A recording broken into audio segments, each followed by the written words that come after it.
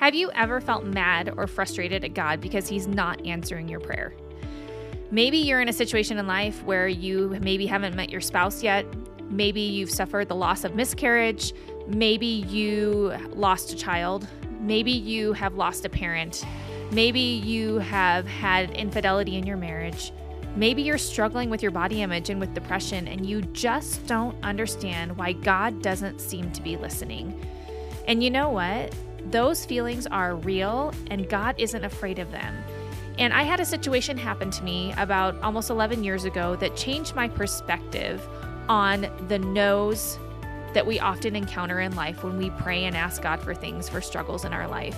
And although my situation may not be your exact situation, I do feel like there's a concept here that has been able to carry me through other hard times where I have not seen an answer. Because in this particular instance, God allowed me a little glimpse into heaven to see maybe why He said no to something that I did not understand why the answer would be a good no. So welcome to the Grace-Filled Life podcast with Margot Martin, where today we're going to be talking about what to do when you feel like God is not listening and how to trust Him in those moments.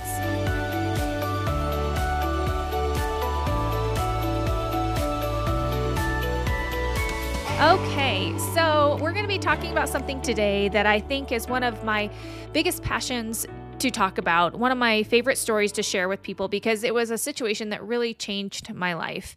And although I did feel like I got to see an answer to this situation, I fully recognize there are a lot of you that are still waiting for your answer. And there may be some of those that you may not know until you get to heaven. I know that I have many of those situations where I'm like, Lord, I don't understand why you gave me this, what I feel like is a thorn in my side, like Paul felt like he had a thorn in his side. I don't understand why you've allowed me to walk through this. This is painful. This is not great. This is disappointing. And my trust in you is wavering because I just feel disappointed in how this is playing out.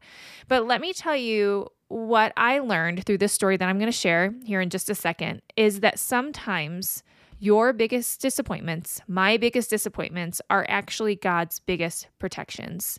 God's rejection of your situation may be actually for your protection. In Romans 8:28, it says, "For I know that God works all things together for good for those who are called according to His purpose." He works all things for good. And even when we don't feel like it, we know we can trust that promise. So, 11 years ago, I was pregnant with our first daughter, Lila, and I was teaching in a middle school in Burbank, California, and we went into the summertime, and I knew I wasn't going to be going back that next year to teach because I was going to take a gap year, and I wasn't sure if I was going to go back. I never did end up going back. I ended up staying home with her. But at that point, she was due on August 10th. We lived in Southern California in the Los Angeles area, and if you have ever been to Los Angeles in August, you know it is freaking hot. It is boiling. You love the air conditioning in August in Los Angeles. Well, this particular year, it was, the school, I had a teacher coming in to teach that year. And so I didn't have to really do anything except, for that school year. I taught music. And so I was kind of watching all this stuff happen and all the prep happen. And it was the beginning of August, and I was so excited for Lila to come. And I reached my August 10th due date and went in, and I had made zero progress. And I was so disappointed. I mean, I feel like it's just so hard to wait. Even those last 4 weeks of pregnancy, it's so hard to wait. And all of us can relate to that. If you've been pregnant, it's just no matter what child it is, it just feels like it's an eternity long. And so it was like record breaking heat that week. It was like in the hundreds. I remember one, like that week after her due date, it was like 106 degrees, and everybody was working or back in school. And I kid you not, you guys, first of all, let me share with you that our air conditioning in our little attached house apartment had broken. And so it was so hot, and I was so miserable and so pregnant. And so I literally went to the movie theater every single day for like a week straight because I just needed to distract myself. Everybody else was working, and it was so hot I could not even like handle it in my apartment. So, we didn't really think much about it, but the air conditioning was broken. And so we, of course, were not the landlords. And so the landlords brought in someone to look at it, and they looked at it and they said, "Oh no, everything's fine. You just have a problem with your air conditioner. And there's like something with the condenser tray or whatever it was." And so they said, "No, you're fine." And they said, "There's some moisture up there." And then we got a second opinion because the air conditioning kept breaking. And they said, "Oh, same thing. Like it was a different company." "No, you're fine. Everything's fine. It's just there's some moisture up there." And I said, "Well, is there any risk of like this collapsing? Like, because there's moisture up there." "Oh, no, you're fine. Everything's fine." So meanwhile, the last 2 weeks of my pregnancy, I got all the stretch marks. Like they literally like burst up onto my belly and on my sides. And I was just so disappointed. And I would just remember thinking, and obviously this is a very small situation. I know a lot of you are dealing with bigger situations, but I just remember thinking, God,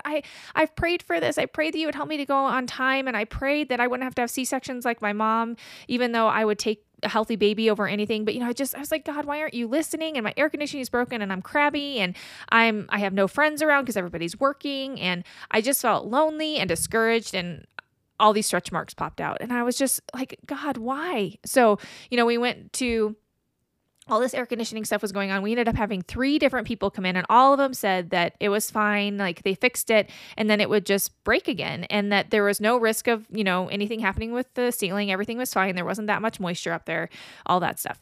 And so we went in, after you hit your due date, they make you come in pretty frequently every couple of days. So I was doing stress tests and the glucose testing, and I was literally like at 0 centimeters. So like no progress whatsoever. Well, back then they didn't let me go this long, but with my other babies, but with Lila, I was with Kaiser, and so they said at that point they didn't like to do inductions before 2 weeks. And I was like, "Are you sure? Are you sure?" And I just, I wanted to give her as much time to come out naturally because I really wanted to have a natural birth. Not natural, like Lord, give me the epidural. But I wanted to give her as much time to come out. And I really wanted to experience that. And so we kept going in and no progress. So finally on day 12, we went in and we scheduled the induction for the next day on day 13. So 13 days overdue. My stretch marks are everywhere. Our air conditioning is fixed for now, but it's still 100 and something degrees. So on the morning of August 22nd, my husband and I left the house, and my parents were going to come stay at our little apartment house. And we left to go to the hospital, and, we were excited and nervous and all the things that you feel for that first baby. And, especially not knowing how this is going to go with induction and all that.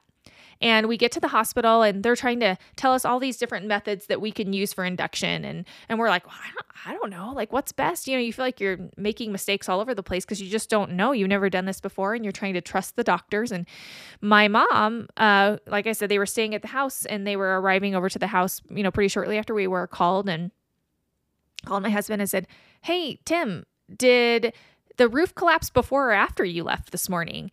And Tim was like, "Oh, stop it." Because my mom can be kind of a jokester. And she's like, "No, I'm serious." And right when we had left, we really think that it was when we closed the door, and the roof collapsed, like a 6 foot by 6 foot space collapsed in our house. And I feel like I'm going to get emotional talking about this because you guys, it collapsed right where her bassinet was going to be by our bed.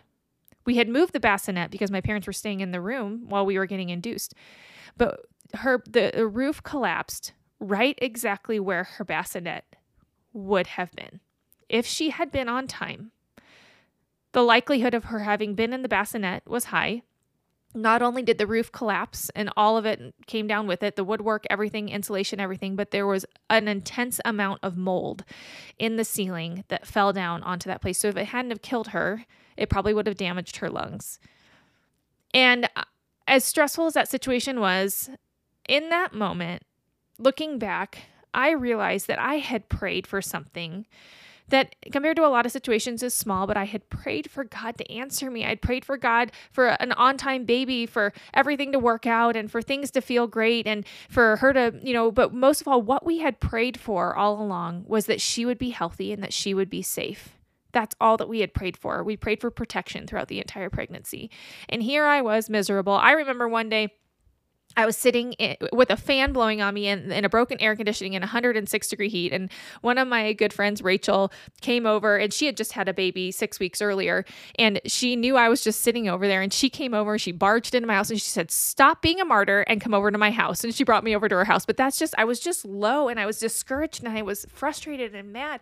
And looking back on that, God has used that situation to remind me in that moment, I got to see that if he had answered my prayers for her being on time, if he had not allowed me to get those stretch marks, I could have paid the price for her life.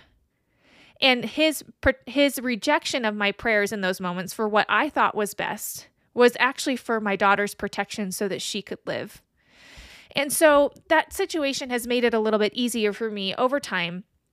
It's given me confidence to trust God's timing, or to view his silence as protection over rejection. And I wanted to share that story with you because I know a lot of you are walking through situations where you feel like God is being silent. And I know that comes with a lot of anger and disappointment and frustration.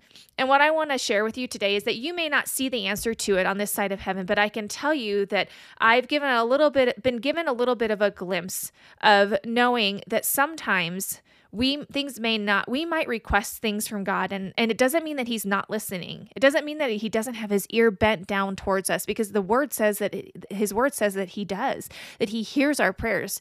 But sometimes what you think is good is actually not for his good and not for his glory. And it might be for more pain for you, even in the future, than what you realize.